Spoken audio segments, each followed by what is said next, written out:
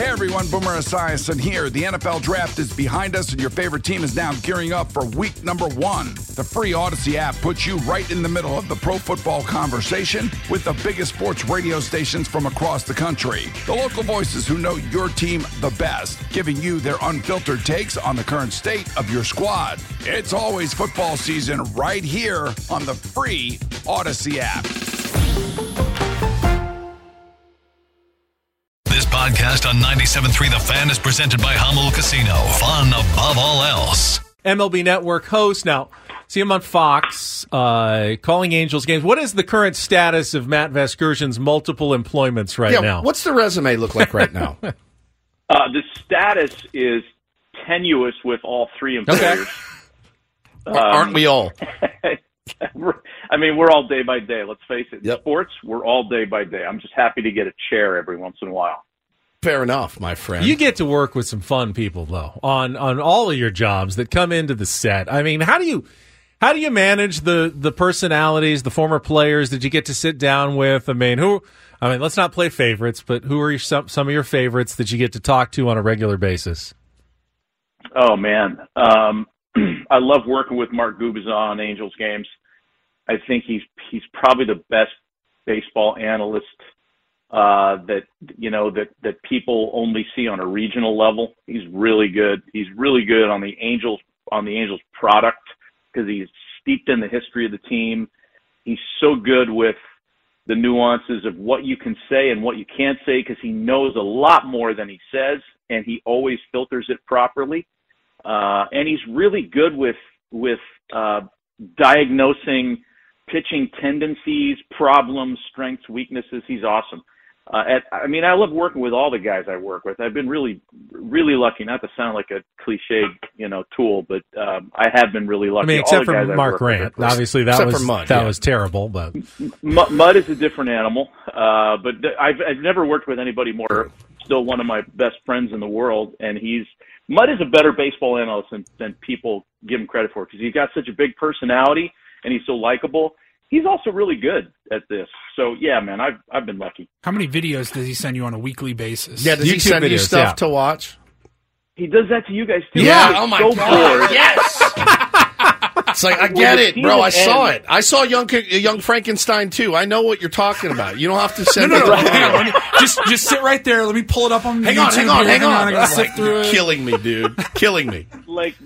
There's a funny road sign in El Cajon, and Mud will stop his vehicle, take a picture of it, and send it to me. I'm like, okay, it's clever, but go home. Spend time with your family. What's wrong with you? You just hit the heart on the thing. I got to move on. With thumbs up. Not even a thumbs heart. up. Yeah, it's so good. Talking to the great Matty V, Matt Vasgersian here on Ben and Woods this morning. I look at our franchises, right? The ones that we cover and the ones that you cover. Interesting teams.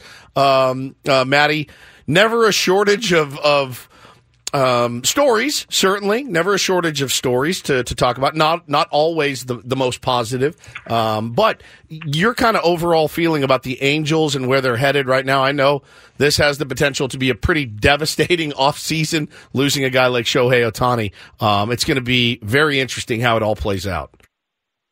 Yeah, look, there as a guy who tries to be glass half full here, potentially devastating if Ohtani walks. Sure, hard nut to swallow. But you have to look at it from the organization standpoint, and if you're a fan, that it's a chance to reset and start over again. And if there was nothing in place to kind of continue to build on, you'd be disappointed. But that's not the case. I don't think Zach Neto, the second-year shortstop, and Logan O'Hoppe, the rookie catcher, have resonated yet nationally, but those are two elite players. And if you build around those guys, with all their service years still intact, with bright futures, great on both sides of the scorecard, there's some real optimism with the pitching they've drafted the last couple years. You just have to look at it as a chance to reset, and I think that's how the Angels are going to look at it if Ohtani doesn't return. And nobody knows what that's going to look like yet.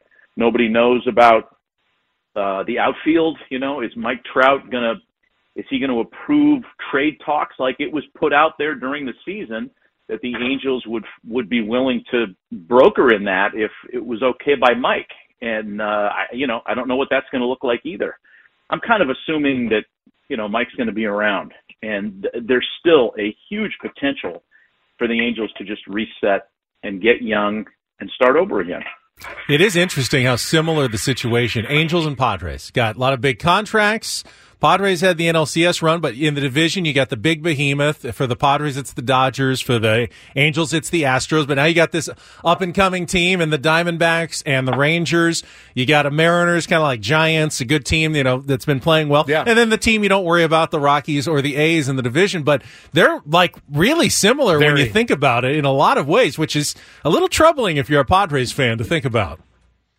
Yeah, I hadn't ever really considered it that way, Ben. That's really true. And in the case of the Angels, it's both now because, as you properly point out, Texas and Arizona have kind of walked in lockstep. These are two teams that last year were okay. They were a little better, maybe. But 2 years ago, the Rangers lost 102 games and the Diamondbacks lost 110 games 2 years ago. And now they look like they're going to be good for a while. So that doesn't bode very well for the Angels and Padres. And then, all roads always go through Houston as they do Los Angeles in that division. Just to say that there's a moment of weakness in one of those divisions where an other than those teams could make a move is wrong, because I don't think those teams are going to be catchable for a while. That's a really good point. Talking to the great Matty V, Matt Vasgersian here on Ben and Woods this morning.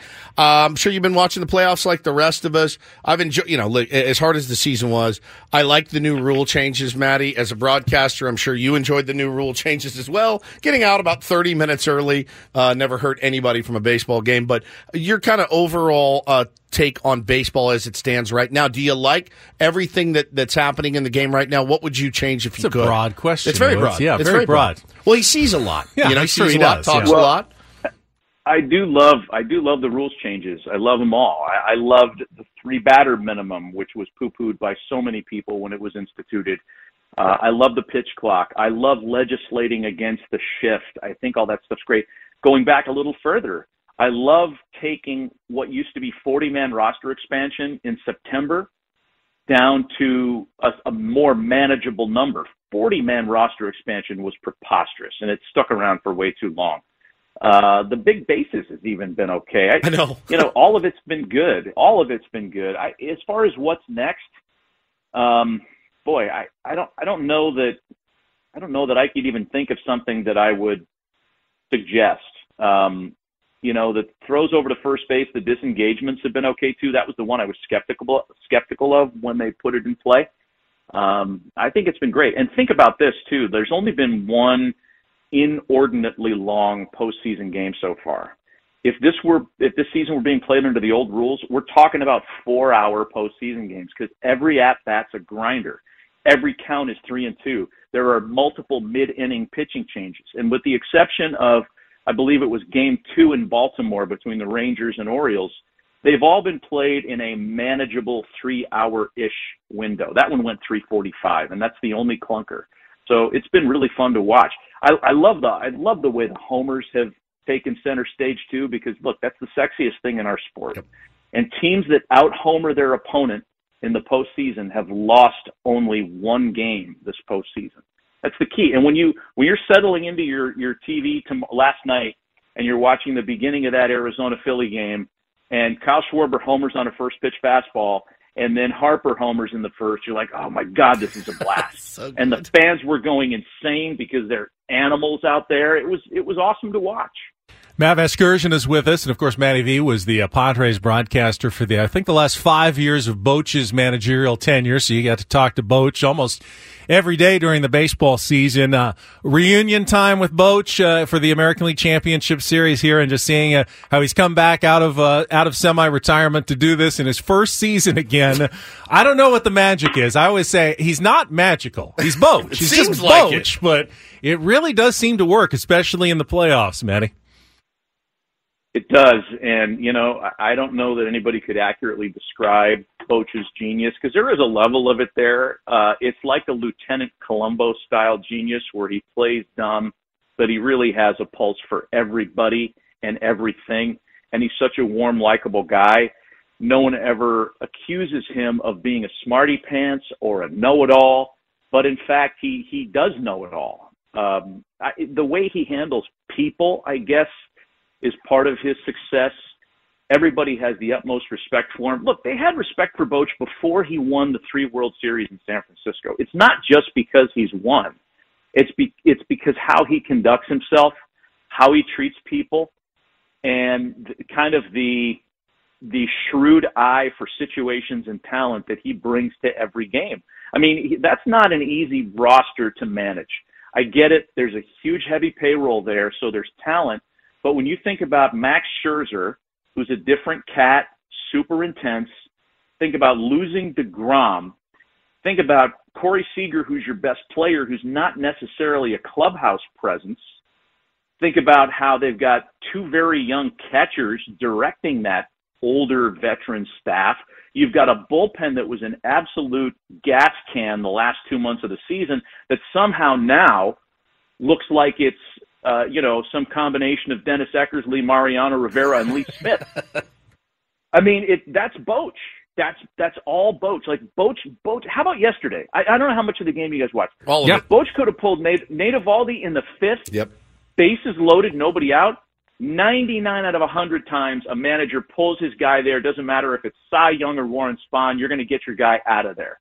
Boch left him in there, and he got out of a crazy jam. I mean, that right there is the top of his resume when they're inducting him into the Hall of Fame, in addition to the 3 World Series titles. That one too, Matty. And then I thought, okay, he got out of it. There is no way they're sending him back out. And they did. I thought he had to be gassed, mentally exhausted after getting out of that, real high leverage pitches, high stress pitches. He did give up a run. He did give up a run, yeah. And but he still let him come out. And I mean, that's a guy that knows his staff and trusts his guys. It was maybe he wrong. is. Yeah, maybe he is. The way Matty talks about it, now I'm not so sure about Boch anymore. Matty, before we let you go, I had a little throwback for our audience. How's your nephew doing? Do you remember this story? My nephew. So I got a call from a friend that said, hey, can you talk to this kid? He's interested in broadcasting. So I get on the phone with this young man, and I talked to him for a while. And I believe it was your nephew. And he says to me, yeah, my uncle is Matt Vasgersian. And I said, why are you talking to me? Why are you asking me for broadcast advice when your uncle is Matt Vasgersian? Hang up with me. I know nothing. Call Matty V. Does that ring any bells? I mean, have we talked about this? We have. We talked about it on the air. See, this is where I got to stop. The self-medicating. Sniffing glue, yeah, I get it. Stop. Whatever I'm doing, it's just killing all the synapses. Sounds like Woods was catfished at some point. I might have been, but that's what the kid told me. You have a nephew, yes? I have godson. Maybe it was godson. Okay. My godfather is Matt Vasgersian. I said, well, call him. Call him. You don't need me. It's incredible. Maybe it's more in the Multiple crime godson. family. Uncle Matt. Uncle Matt. Uncle Matt, yeah. That's right. I'm not the one you call. There was that Matt Vasgersian. Tour I did in the French Foreign Legion where there might be some things happening I'm unaware of. You are a gentleman and a scholar, my friend. I appreciate it, Matt. Keep up the great work. The great news is now I'm in a text thread with Matty V, Woods, Mud, and I just got a text from Mud and a video, so perfect. Yeah, so he was listening. So great. Fantastic. Great. It was like a crazy license plate on 15 North that he had to stop and take a photo of. Oh, God. Well, it's even worse. You'll see it when you hang up the phone. You're going to see it in a second when you hang up the phone. He's absolutely incorrigible, that man. Thank you, Matty V. Appreciate you, buddy. You guys are the best. See you, man. See you. Hey, Rob Bradford here. I have set out on a mission with my good friends at FanDuel to prove what I have known for some time. Baseball isn't boring. Now I have a daily podcast to prove it with some of the most notable people in the baseball world, screaming baseball isn't boring from the mountaintops, or at least agreeing to come on our show. Players, managers, GMs, and yes, even the commissioner of baseball, Rob Manfred. It has been a constant wave of baseball's most powerful voices. So join the revolution. Subscribe and soak in Baseball Isn't Boring. Listen on your Odyssey app or wherever you get your podcasts. You'll be glad you did.